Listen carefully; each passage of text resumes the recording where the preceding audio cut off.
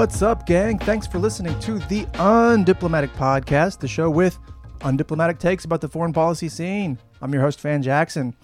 My guest today is a fellow in the American Statecraft program at the Carnegie Endowment for International Peace. He's a PhD candidate at Michigan State, and he covers a really important beat that doesn't get enough shine in foreign policy, which is the relationship between the Black American experience and international politics through U.S. foreign policy. And he's got a great new publication out with Carnegie that we're going to talk about today called How Black Americans Feel About the Possible Use of Military Force in Ukraine and Taiwan. Very timely. He's also got a separate new publication out that I think we're also going to hit called How Black Americans Feel About the War on Terror. And these two things are obviously related. And the data at the core of the research is a survey that we're going to talk about.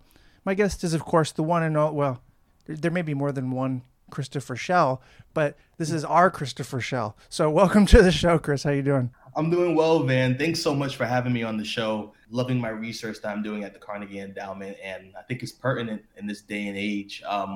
Just one slight correction. I actually finished my PhD at Michigan State in May of 2022. Oh, congratulations. And I wish I was up to date. Sorry. Cool. All right. Well, congratulations, doctor. All right. So at the outset here, it's probably worth giving some context on the history of Black America's relationship to U.S. foreign policy, because it hasn't been a static thing, and at times it's been really fraught. So I wonder if you could just offer a kind of quick narrative introduction to how Black people have related to America's role in the world over time, good, bad, ugly. Yes, and that's a really good question, and you're right, it's not static. There have been various streams of thought in terms of how African Americans think about, how African Americans draw connections to and relate to international developments. Primarily, for the sake of the podcast, starting about in the post-emancipation period, so after 1865, one of the first inflection points that we see is when the U.S. gives Haiti they recognize Haiti's diplomatic status. You have Frederick Douglass, the great abolitionist, who was appointed ambassador to Haiti. And that's one moment in which African Americans are thinking about U.S. foreign policy, especially to Haiti as a nation that represents the possibilities of Black self-governance. And we see that thread carry out throughout the 20th century, in which how African Americans relate to what we would now call the global South, the developing world, primarily the non-aligned nations in the Cold War period, how African Americans relate to the fight for decolonization, where you have their presence at the Bandung Conference about Afro-Asian solidarity. Mm-hmm. But primarily... That's right. I'm sorry? I said that's right. Sorry, I've remembered that. Yeah. It was an Afro-Asian exactly, thing. Yeah. You have African Americans who are present there. You have a critical acknowledgement and interest in communist thought. African Americans like Du Bois, who made several trips to communist China, Mao's China. You have even up until the 80s, you have Jesse Jackson going to visit communist Cuba to go meet with Fidel Castro. You even have so a lot of interest in that. But if I could just even backtrack a bit and thinking about and which kind of informed my interest in asking this particular question about Black Americans and the use of troops, you have a very serious convergence of ideas when you have the U.S.'s use of military force abroad. So I would say primarily in both world wars, World War I and World War II, African Americans saw this as a major point to prove their commitment to the U.S., the American national project, and to U.S. democracy. Mm-hmm. And at the same time, you have African Americans who argue that these aren't our wars, that these wars are of no concern to ours. But there were still many who thought that we fight in these wars, and we can show that we can defeat and push back against notions of racial inferiority, but also argue that, hey, if we serve in these wars, this may in some way translate to American democracy at home. And we see another inflection point with the war in Vietnam. You have Martin Luther King's famous Riverside Baptist Church speech, where he gives that speech kind of condemning the war in Vietnam and making an argument about, U.S. involvement in the war and human rights abuses, human rights violations. And there's also the concern about Black soldiers who fight in these wars. So there's a long history of the African Americans and how they relate to U.S. foreign policy, and especially African Americans' role in the U.S. military. Which kind of brings us to the Ukraine survey. Even historically and even to this day, African Americans have long looked to the U.S. military as a reprieve from a hostile, domestic landscape. Serving in the U.S. military can in some way give you leverage, or give African American veterans leverage when it comes to home loans, benefits for education, some level of employment, some an ability to travel the world. So that kind of segues into the Ukraine survey before I get started, if I start digging into those results. Yeah, no, that's a good potted history or whatever. It's interesting how Black critiques of America's role in the world, going back to like Du Bois, they don't just converge with anti-imperial or like subaltern thought from other places. Like Black American thought is almost like disproportionately influential on like global anti-imperial thought. But then obviously, like you said, every Black American is not anti-imperialist, right? There are plenty of African Americans who find an identity in the flag and in military service, and those people they channel a sense of purpose that's the same patriotism, I guess, as the Arab American who works at the FBI or the Filipino who crews in the U.S. Navy during World War II. Like, and then there's, I think you mentioned this actually, like there's this war as an opportunity for social mobility and economic mobility. In certain ways, World War II and the Korean War, they were good for Black and brown people as a demographic. It just didn't last long. Actually, that makes me wonder, maybe you can answer this. Was there any point since Reconstruction or since the Civil War where Black opinion about U.S. foreign policy was basically unified? Because what we described is like a lot of eclecticism, actually. Or was there any close to unification? That's a really good point. Like, was there a point of unity? I would say there's probably two particular points, and even in that context, is it fully unified? I think there's still some dissident views, but I would probably argue World War II, the Double V campaign. I think there was a somewhat of a consensus that Jim Crow racism, even scholars have argued the Jim Crow North, it was pervasive. And African Americans fought valiantly. I think close to 1 million African Americans served in the U.S. military during the Second World War. And there was a push from both ends of the spectrum to ensure that, okay, we defeated, this behemoth, the insidious nature of Nazi Germany. But how can we then translate that back to the fight for democracy in the U.S.? Now, I will argue, and I'm sure there's some pushback, but that was a moment of, collective a consensus amongst the population. And I would probably also argue as well, perhaps during the Vietnam War period. I mean, the Vietnam War is also murky water because you had, during the presidency of Lyndon B. Johnson, many African Americans who at first were, supportive of the war in Vietnam because, Lyndon B. Johnson had signed the Voting Rights Act. So he had made many strides, when it came to, laws that were put into place for African Americans to kind of, I would put like the cherry on top of the long civil rights movement. And then you have this, when data starts coming out about the African American losses in Vietnam, primarily in 1967 is like a peak period where it comes out that African Americans are disproportionately being drafted, taking combat roles, playing a role in like combat deaths. That you have like this growth, and then you also have the death of Martin Luther King in '68. So you have a moment where African Americans are like, hey, what are we doing over here in Vietnam? And it also converges with the anti-war movement as well. So a lot of that's being fueled. It kind of creates somewhat of a consensus. And Martin Luther King was putting a spotlight too on how we were literally cutting anti-poverty programs to bankroll the Vietnam War. So it really was, guns over butter. Exactly. Kind of thing. But if I could just kind of add on to what you were saying. I mean, you're right. I mean, when it comes to African Americans who find a home in, the establishment or establishment organizations and really wear the American flag with pride, you have like individuals like Ralph Bunche, who was also, an architect of the UN. Yeah. He was well versed in colonial policy. In many ways, he saw a world that was free of colonies and imperial powers and racial hierarchies. But he even drew a lot of criticism from some African Americans like, Malcolm X, Muhammad Ali, who found fault in, hey, you're working with the system, we're working with the man, and you're furthering, the power of the United States, political apparatus. So I think Yeah. you do have a consensus amongst African Americans of, hey, colonialism is bad, racial hierarchies are bad, but I think the differences in views and opinion kind of comes in where how do we go about ending this? How do we go about deconstructing this? Yeah. What's your theory of change? Interesting. So maybe we can get to your survey now on Ukraine and Taiwan. It's what, just to give us a sense of the magnitude, what percentage of the population is African American? Like 10, 15, something in there? Yeah, yeah, that's a good point. So I know the number is around 40 million people who identify as African Okay. American or Black, and then yeah, what does that translate to? About 12% of the population.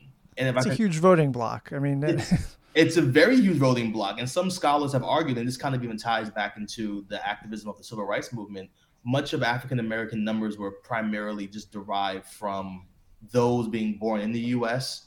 With limited immigration playing a role because you had pre 1965, you had immigration laws that didn't really favor immigrants from the Caribbean or from Africa, primarily if they were from yeah. from Western Europe, and that's changed in recent years. And the 1965 immigration law bill that was put into place allowed an influx of immigrants from Black majority nations. So the numbers have grown relatively in recent years, but it's about like 40, 42 million, I believe.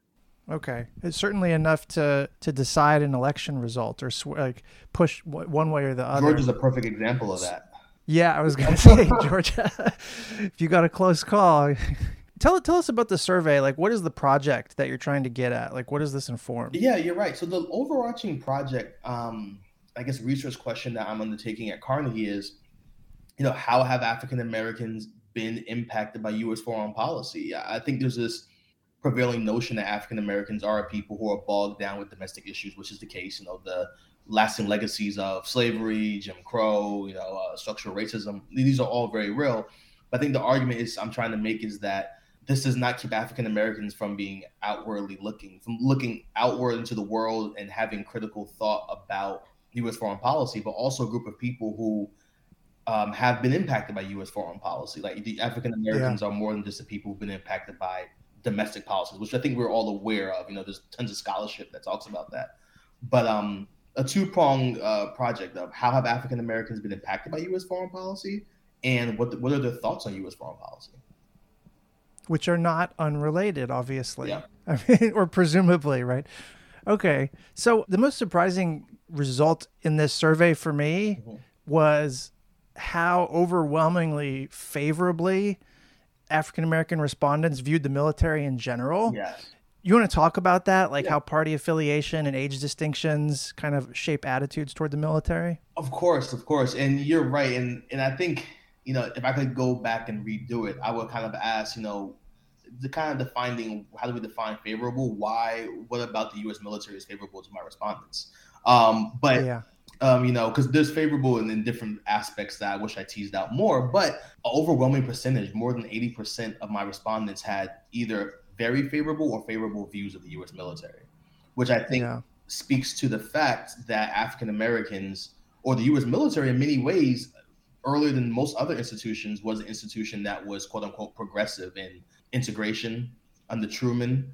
You also have the GI Bill, and also too, the military is one of the institutions where you really have to go off of merit. When you're talking about people's lives that are at stake, and you're talking about accomplishing strategic aims, i.e. on the battlefield, you really have to go for, who is good at their job. I think that's one place where African Americans realize where if I'm good at my job, there's really no way that they can overlook me. I mean, you can still have that, but the battlefield has dire consequences if you are not going off of merit. Yeah.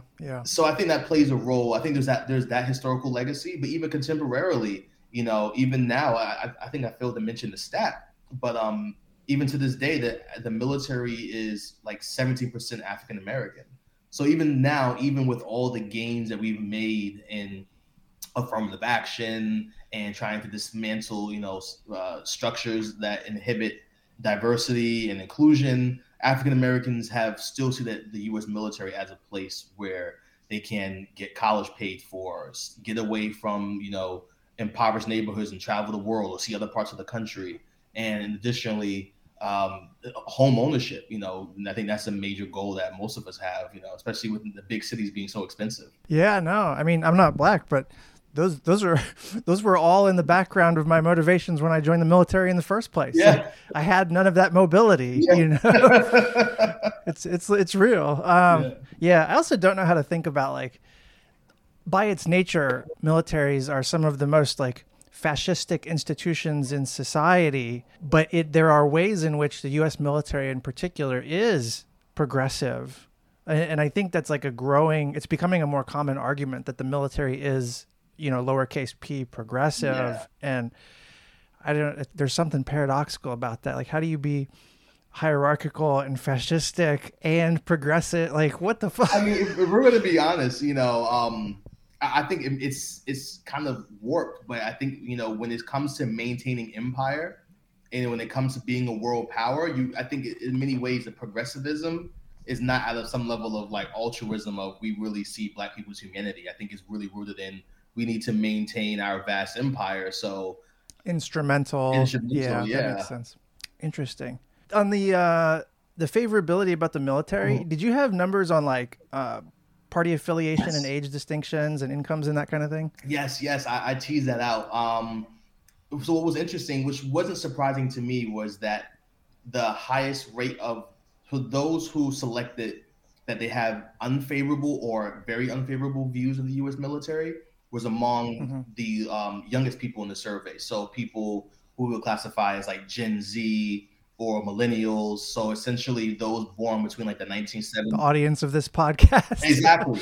And I teased that out. I don't go into a lot of detail for the sake of word count, but in my survey, I tease it out and I make the argument that the younger generation, regardless of race, we've witnessed the war on terror. And we also have, thanks to journalism, we were aware of Abu Ghraib, Guantanamo Bay, Predator drone strikes.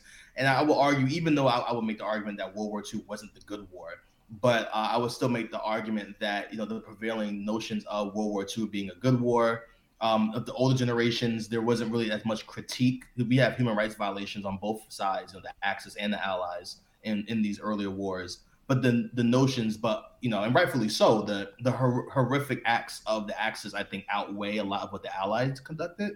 So you have these notions of, we fought the good war. There's not much to be critical of the U.S. military in the early to mid 20th century, versus what we have now with the war on terror, where we have excellent journalism that kind of airs out a lot of the things that were being swept under the rug. So there's a higher level of disillusionment with the military as an institution. But if I may, no, go ahead. Sorry. I want to just touch on demographics when it comes to party affiliation.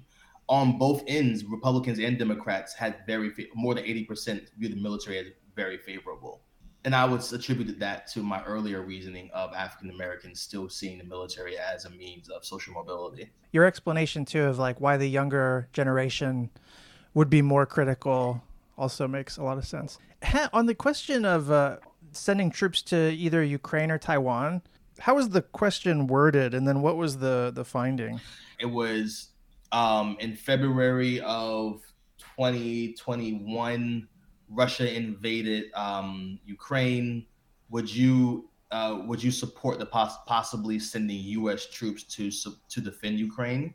And it was like, if a war were to break out between China and Taiwan, would you support the possibility of sending troops to defend Taiwan? Something along those lines. I may have butchered it a bit, but that was the question. And then there was another question. I didn't really include it in the survey, but it would be, would you still support sending troops even if it meant thousands of casualties?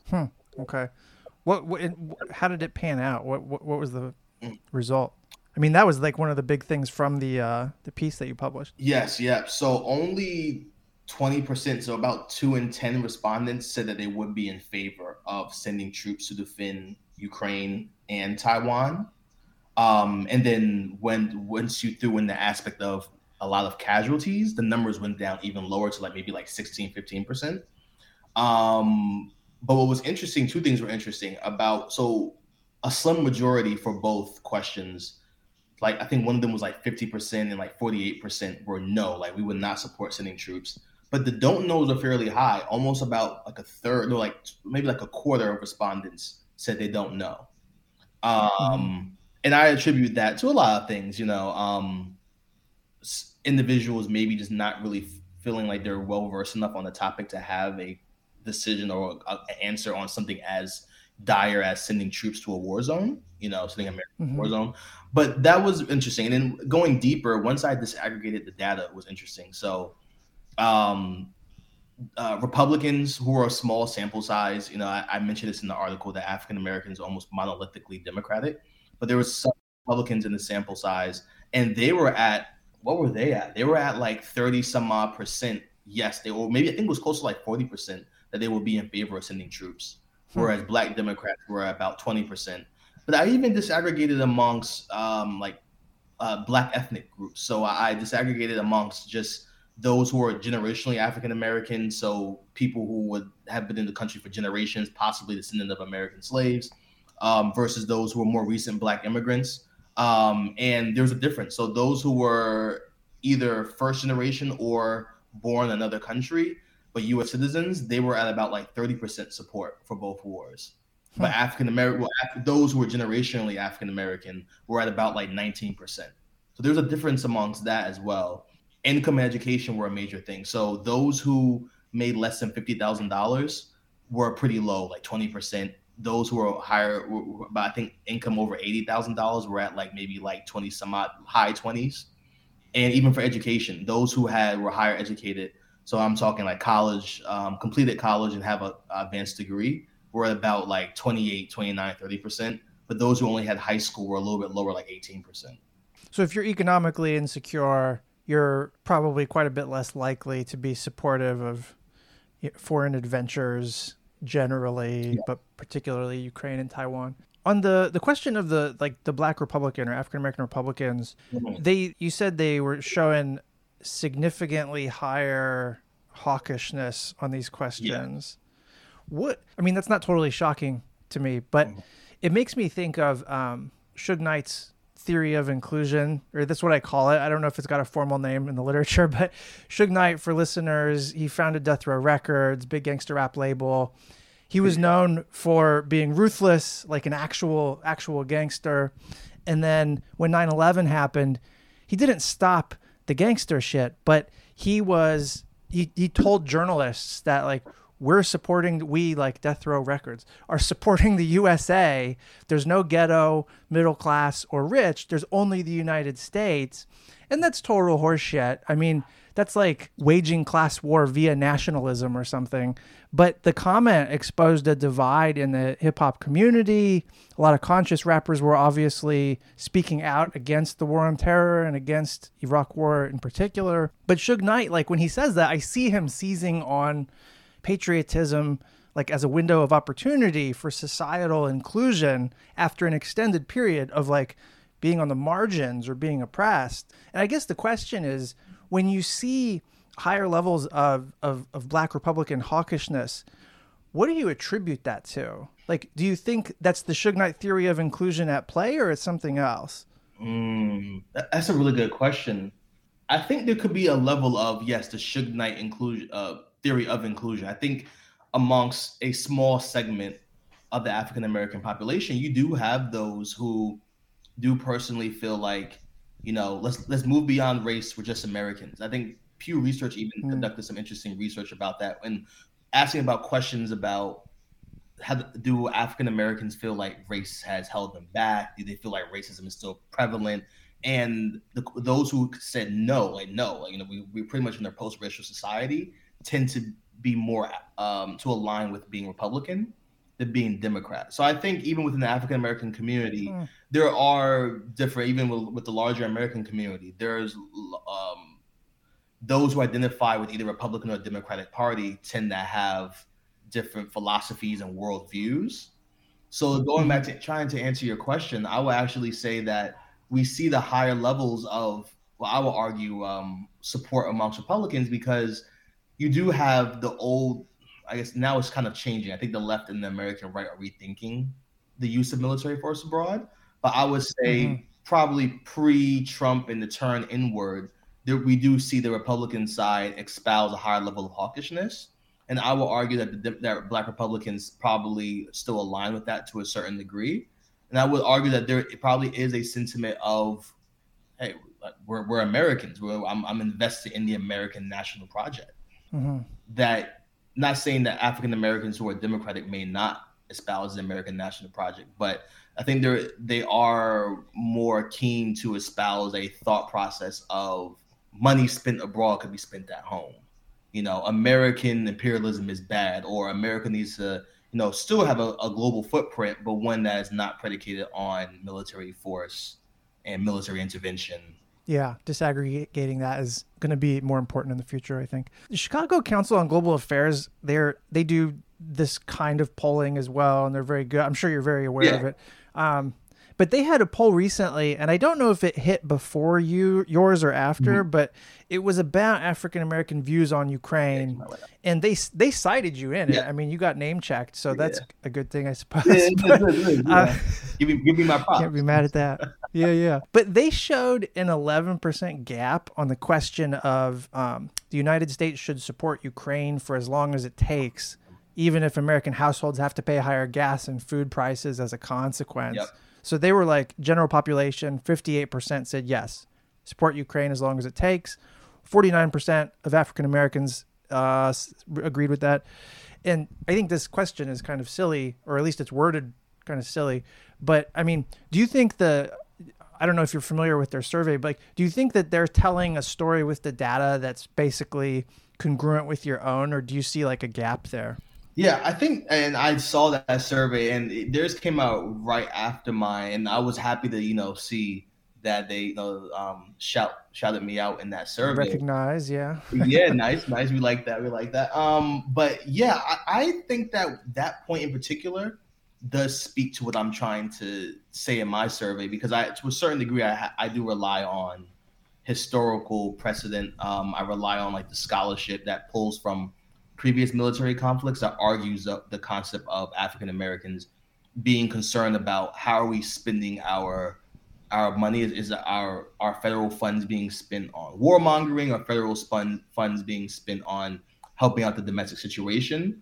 And I'm working on some other surveys that are trying to ask more pointed questions to really tease that out, versus me having to speculate and rely on old scholarship. But I think that in particular is a really interesting point, because that really stood out to me. Because I would make the argument that yes, African Americans, it's not that African Americans are entirely what's the word I'm looking for? I would say recluse, or quote unquote isolationist. Yes, that's what. Thank you. In air quotes. Yeah, quote unquote isolationist. And I wouldn't make that argument. I would make the argument that African Americans do see the necessity of the U.S.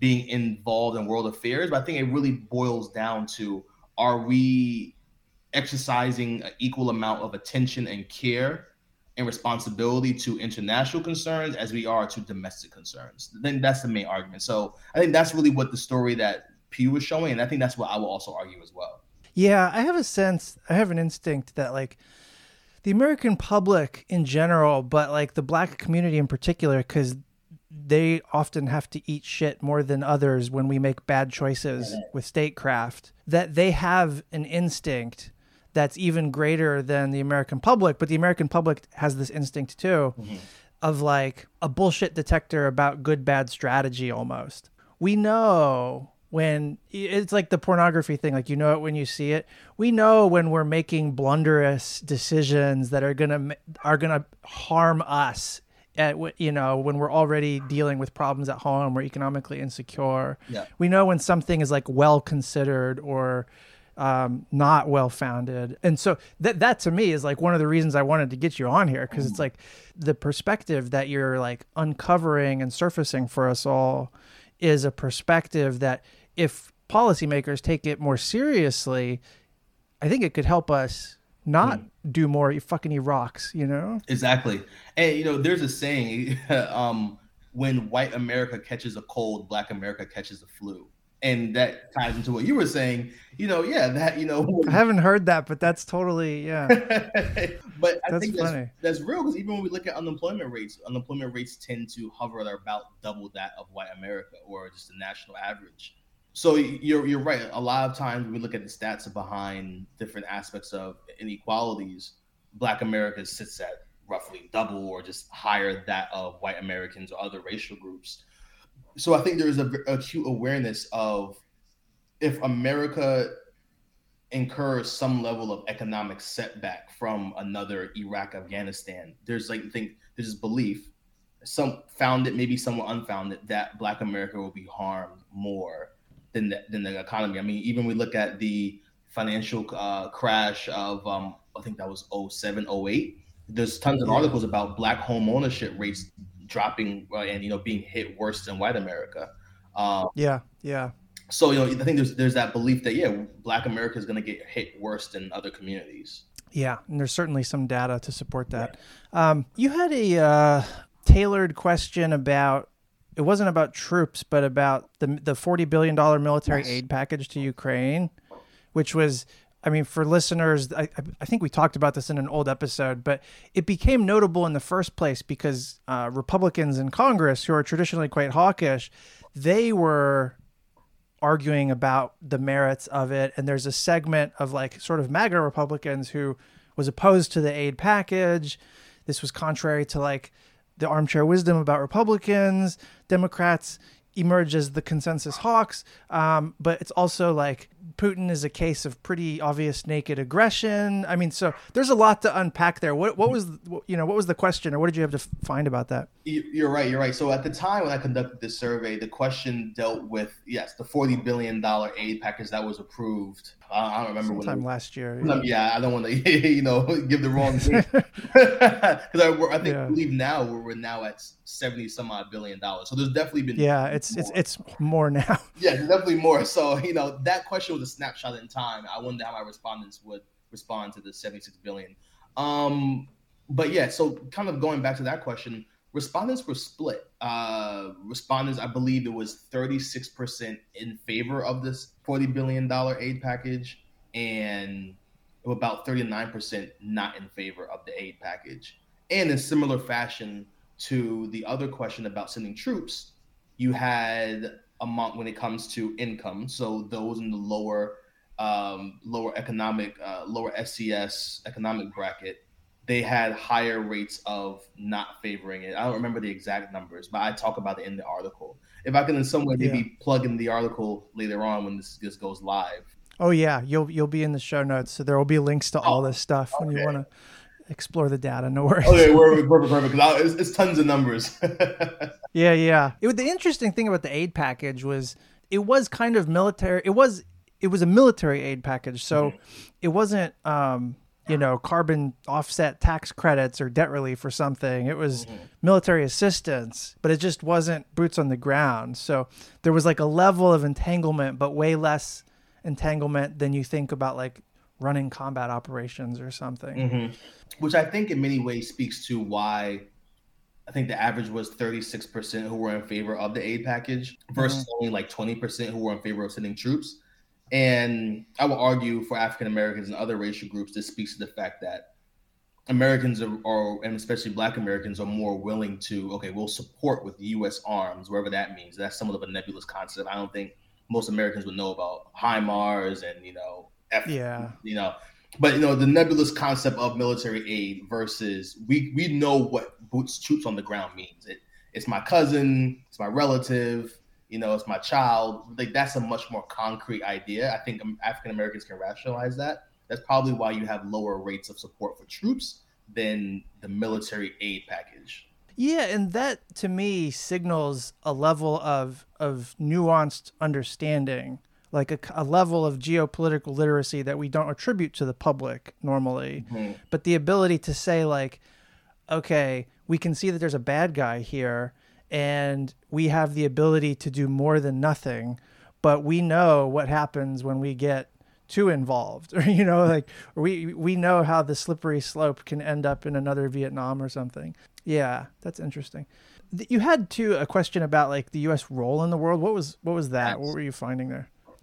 That question was really interesting to me, and I think that's the one that I really want to tease out in future surveys and just focus groups and so on and so forth.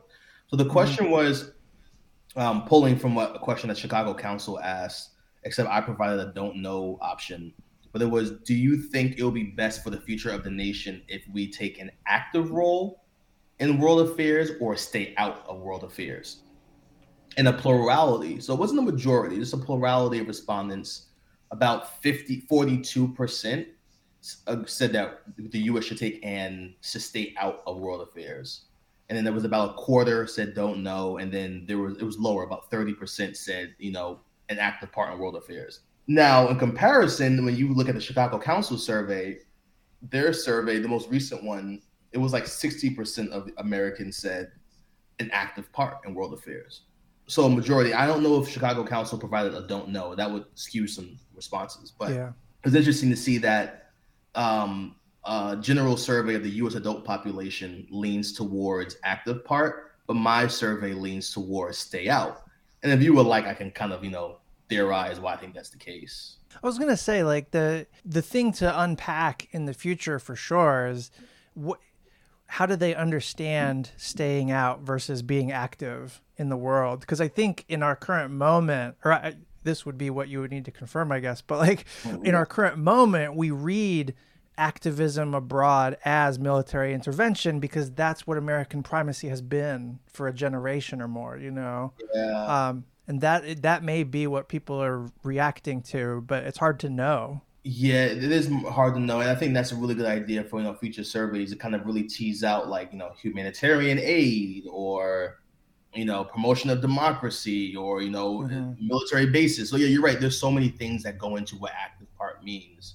Yeah, but I think it's interesting seeing the plurality of respondents say stay out because I think there is a belief going. It's kind of like the through line this entire conversation is the idea that several things. In some cases, the U.S. more recently has been an imperial power. And I think for a lot of people, Iraq, Afghanistan is fresh in their minds. Especially coming after the Afghanistan pullout. The answer may be different if we didn't see the painful pullout out of Afghanistan. I don't know. But then also thinking about you have the situation in Jackson, Mississippi, with the water. You have Flint, Michigan, and then we're on the heels of George Floyd and other police brutality aspects. So I mean, with all of that, some African Americans may be thinking, why have an active part trying to make the world a better place and turn the world into a utopia when one of the United States' oldest ethnic groups is languishing right here. Mm-hmm. Yeah, I'm curious about the party dimension of this U.S. in the world attitude thing.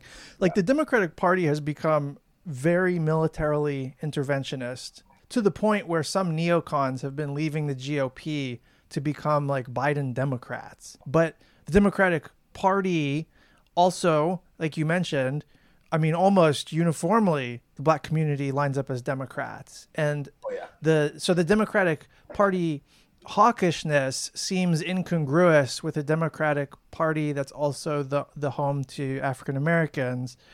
What do you make of that tension? I mean, and do you think that tension is sustainable? Yeah, and I actually try to tease that out in the article because that's what was really striking to me. And the Atlantic has a really good article that talks about the rise of the liberal hawks. Yes, I saw that. Yeah, the hawkishness of the Democratic Party, and in large part, the African Americans have not always voted Democrat for a long time. African Americans voted for the Republican Party, pre early 20th century, and the shift in part happened because of the Democratic Party's attention to domestic issues and domestic programs, and in large part that kind of facilitated the shift of African Americans to the Democratic Party. So it's interesting, seeing how the Democratic Party Democratic leadership has really rethought about the U.S.'s role in the world, especially in the war in Ukraine. And I would say that doesn't necessarily translate to how African Americans, from what my survey is showing, are thinking about the U.S. military intervention and the role of the U.S. military. I don't think it's really translated. I think it's actually important. And the reason why I will argue it's important that it's at least addressed is because it's in small part. It's not a major shift, but you do have data that kind of supports the argument that some African Americans are shifting towards the Republican Party, primarily African American men. The midterm election, was an article, I even link it in my article, but there was an article that talked about how the Democratic Party is concerned because the number of African Americans who voted in the midterms dipped. And also, too, you have a shift, especially in the election for Trump in, what was that, 2020? African Americans, it wasn't anything major, but I think it went from like 8% of Black Republicans to like 11%. So there's like a subtle shift. So yeah, I will argue that for both parties, and more so the Democratic Party, they should probably really think about trying to engage African American voters for, well, this is why we're taking a hawkish view on Ukraine. I'm not saying it's the right or the wrong view, but maybe try to just make that more lucid to African American voters. So this is interesting. This shift in the wrong, or I won't say wrong direction. To me, it's the wrong direction. But the shift of African Americans away from the Democratic Party, it brings up a question that is askew of your survey, but it's just on theme and it's on my mind. It's been on my mind actually. Kanye West, So like, he's a super influencer, but it's not clear to me who he's super influencing exactly, because like a lot of the shit he says, it goes against the interests of anyone on the margins or the periphery of society increasingly, but he wasn't always that way. I mean, he used to be part of the conscious rap scene. I don't know what to make of him. I guess the question, like, what do you make of the Kanye phenomenon in politics of like the super influencer, but also, do you think he moves votes? And do you think he moves Black American votes? Yeah, I mean, so that's a whole other can of worms. But yeah, there's a lot there. But... It's a lot. Yeah, I mean, I'll definitely try to unpack it. I think it's several things. I think what we're looking at, even when it comes to the African American community, we have plenty of intellectuals, plenty of well-read individuals who have well-informed takes on politics. But in many cases, media outlets turn to our celebrities and give them the mic and like to hear their points of view. So even though this is somewhat of a tangent, but Kanye's anti-Semitism and his comments about, slavery was a choice, I will argue that that does not represent a large part or significant part of the African American community. But, for some reason, and we can unpack that later on, individuals like that are given the platform, and, that those viewpoints are widely disseminated, versus some really, well-informed African-American scholars, men and women, who I think can give well-founded critiques of U.S. politics. But then to answer your question, well, before I even go into that, like my other issue, like for example, when you had like Joe Biden sat on the Breakfast Club. I mean, that's not necessarily a bad thing, but there's Roland Martin's podcast. Like there's so many podcasts that I feel like Joe Biden could have sat down and talk to African American intellectuals, thought leaders. But he sits down with the Breakfast Club. I mean, but that's a whole other topic. Yeah. But I'll bring up Hillary's hot sauce thing. Yeah, Hillary's hot sauce, or even when Kamala Harris sat down with the Breakfast Club. And I'm not saying that the Breakfast Club shouldn't be able to have these people come on their talk show, but there's plenty of other people who can even give pushback, bring these our elected officials to task on certain issues. But beyond that, to answer your question, do I think Kanye has mass reach? I think to a certain degree, let's be honest, I think he kind of does, just by proxy of his music. In the past, he's made in really good music and he's garnered a really large following. I'm not going to say that I think he's really swaying people to thinking that, what did he say? Hitler wasn't really a bad guy. Slavery was a choice. I'm not going to say that he's swaying that. He's like a major change agent. But yes, people I think are listening to him, But I don't know if it's. I think people can parse through like, okay, something's not right here with these thoughts. Yeah, I mean, there's clearly a mental health dimension. Yes. Do you think though that? I mean, we can't prove this, but do you think that he was a causal factor in this subtle shift that you detected in the midterms and in 2020? Or I guess it was 2020 more than the midterms, but of the shift away from the Democratic Party slightly. Yeah, a really good question. I think he was a shift. I think it's a lot. I mean, I think even Stacey Abrams tried to address this. I think to a certain degree, you have the African American men in particular feeling becoming somewhat disillusioned. Even the African American community, there's been a growing sentiment of being disillusioned with the Democratic Party. African Americans, by and large, regardless of gender, have been voting religiously for the Democratic Party, and then there is a growing sentiment amongst African American community. Let's use, for example, the crime bill. With Biden, the '94 crime bill. When you have African American community voting for the Democratic Party, and you still have the ramifications of ghettoization that happened in the 60s, 70s, 80s. You have the famous book, The New Jim Crow by Leslie Alexander. And I think what we're somewhat seeing is across the community a certain level of disillusionment with the party. And I think you have some who just in general are like, I'm going to go independent, or I just won't vote at all. And I think what you kind of see is when you see the numbers slightly etching upward of Black Republicans is some African Americans who are like, I still want my voice to be heard, but I feel like to a certain degree, the Republican Party, especially under Trump, is kind of capturing my sentiments, the views on immigration. And then also, too, to a certain degree, we could possibly attribute it to patriarchy. In many ways, you might have, Black men who are subscribed. Gender, gender, patriarchal norms, and it feeling like it's being fully captured by, the Trump campaign or Trump's administration or, the MAGA party.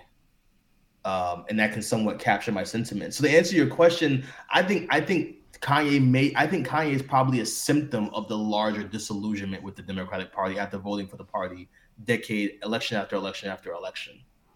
That's a much better way to put it. That's a great way to think. Like, it's whether he's a causal factor or not, it's more that the more meaningful observation is that he's a symptom of a larger alienation from this establishment party. Great answer, man. I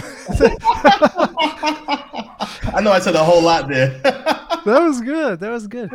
Is there any like unspent rounds here? Article on the war on terror. Oh yeah. I could gloss over it. Let's see. So the results were pretty on par with other surveys that were conducted. African Americans are split on the decision to invade Iraq. Most Americans, not split. They lean more towards it was a bad idea to invade Iraq. Yeah. But African Americans are split on the decision to invade Afghanistan, similar to some other surveys that were conducted by YouGov. But I asked an interesting question, and hopefully other places like Pew would probably ask the same question as well. But I asked my respondents, do you think the wars in Iraq and Afghanistan benefited America? And do you think they benefited your family? So only like 16% said they thought the wars benefited America. Close to like 60% were saying that the wars did not benefit the country. And when I asked them why, and those who were in it did not, those were like, most people said weaker economy. So most of my respondents, believe that, they didn't benefit the country because the economy got weaker. Whether or not that's true or not, I don't know. But I think, when you have articles that come out about the trillions of dollars being spent, and then you have the economic downturn of, the late 2000s, that can in some way, influence our sentiments. But then I also ask, do you think the war benefited your family? The numbers went down even lower. Like only like 8% said the wars benefited their family. And the only demographic that really had like a slightly higher tick of yes were veterans, which was a small sample size. I only had maybe 30 veterans, or veterans of those wars. Let me be more clear.